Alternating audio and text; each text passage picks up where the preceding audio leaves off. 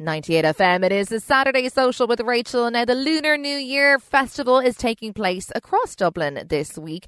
And here with some of the events and some ideas to celebrate Lunar New Year yourself is co-host of the Spicebags podcast, Mei Chin. Mei, thank you for your time today and happy Lunar New Year.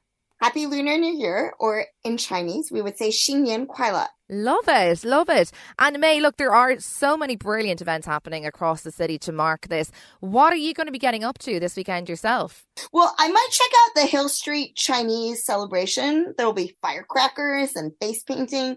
But on Sunday, which is tomorrow, there is going to be the Meeting House closing ceremonies. I am supposed to be doing welcome remarks, but there's going to be so many people there. There's going to be Mongolian throat singing, lion dances, Tai Chi classes, and a K-pop demo, which for me, it's like this combination of erudite ethnic. And there's also going to be gorgeous food by Soul Kitchen, Bahay, which is Filipino, and the Chinese bullet dumpling. Oh, wow. Wow. My mouth is watering just thinking about it. Sounds like brilliant fun and extremely tasty as well, May. Now, May, people may or may not know you from your Spicebags podcast, which is award-winning. Tell me a little bit about the idea behind it and where you came up with the idea to start it. Well, we really wanted to focus on international food communities in Ireland. So it was me and Blanca Valencia and Julia Langbein. We wanted to spotlight international food communities because we thought that there was just such a rise in it in Ireland. And Dee Laffin had given me my first platform to talk about this. And this is when she was editor of Food and Wine. So she gave me a column called Global Dublin Beats. These women are so passionate about this idea of new communities and how they interact with Ireland. And it's been amazing. Yeah, and you can really, really hear that in the podcast. And it's just incredible the amount of gorgeous cuisine we have here in Dublin, thanks to all these amazing people who have come from around the world. And, you know, up on your blog as well as the podcast, you have some brilliant recipes. And May, I'm sure you're very excited that these are now being turned into a cookbook called Soup, which is out at the moment, I believe. It is. Our publication date was Thursday.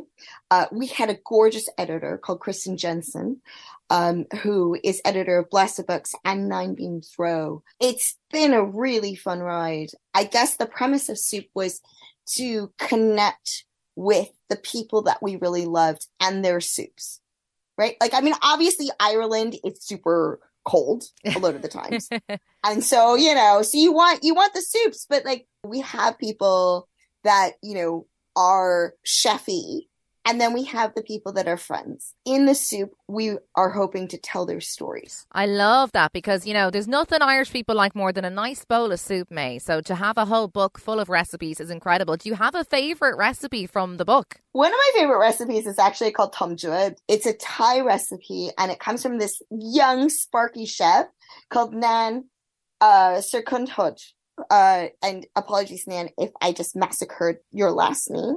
And she is Dublin born, but she's ethnically Thai.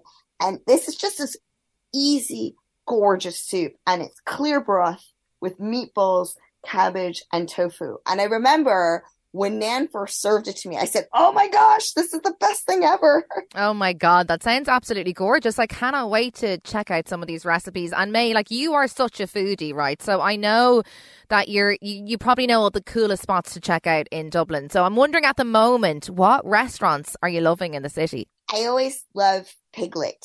But Piglet, everyone in my life jokes, is my office because I love Enrico. I love Thibaut.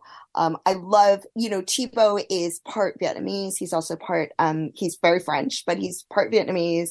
And he's also from Bourbon, which is Africa. So Enrico, who is from Venice, and Thibaut and Tomas, who has a recipe in our book, they just created this really beautiful continental wine bar. And it's where I go all the time. Oh my God, I must check it out. Where is Piglet? It's on Cowes Lane. Oh, lovely. Okay, that is definitely going on my list.